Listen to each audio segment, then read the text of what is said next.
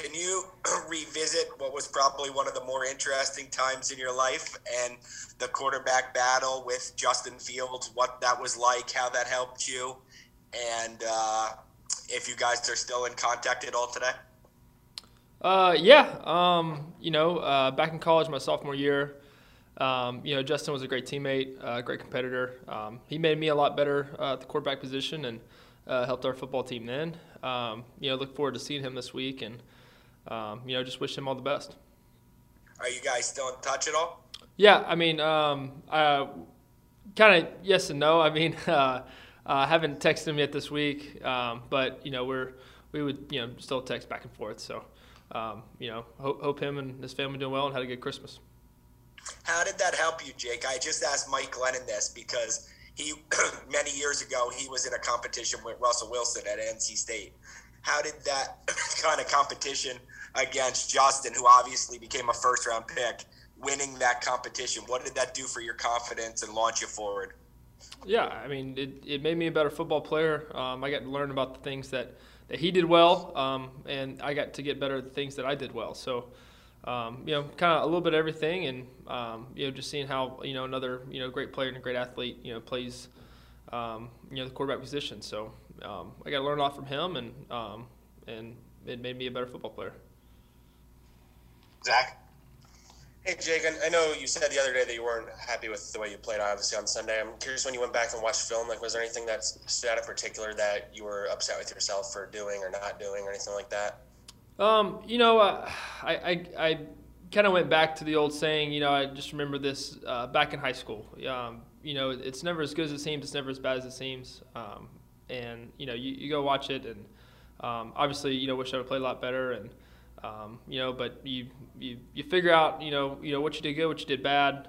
You learn from it, and you move on. So I'm ready to go in this week and determined, and ready to get my butt to work. Tom Rock?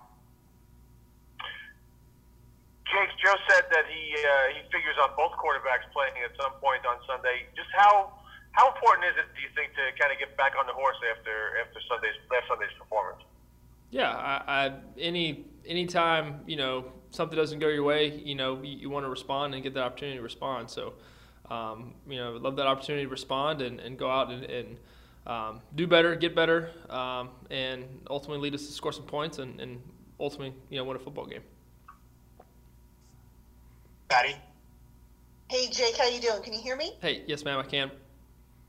I was just wondering, I know the circumstances haven't been ideal with the injury situation and all that stuff. Do you feel like you had to press a little bit more than usual to where maybe you're, the pressure's on, like, oh my God, I can't make a mistake type of deal?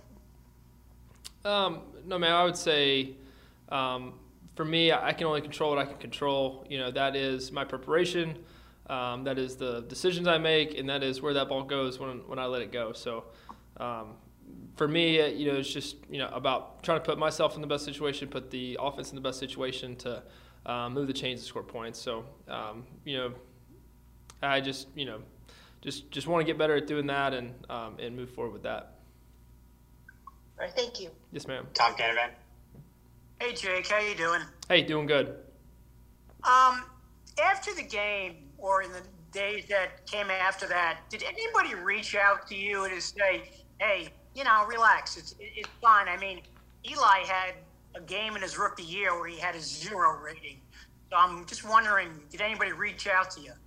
I had a lot of friends and family reach out, extending support, and I'm very, very grateful, very thankful for that. That a lot of people are in my corner, and I definitely want to prove those people right who love me, and whenever I get an opportunity again to go out and obviously do a lot better.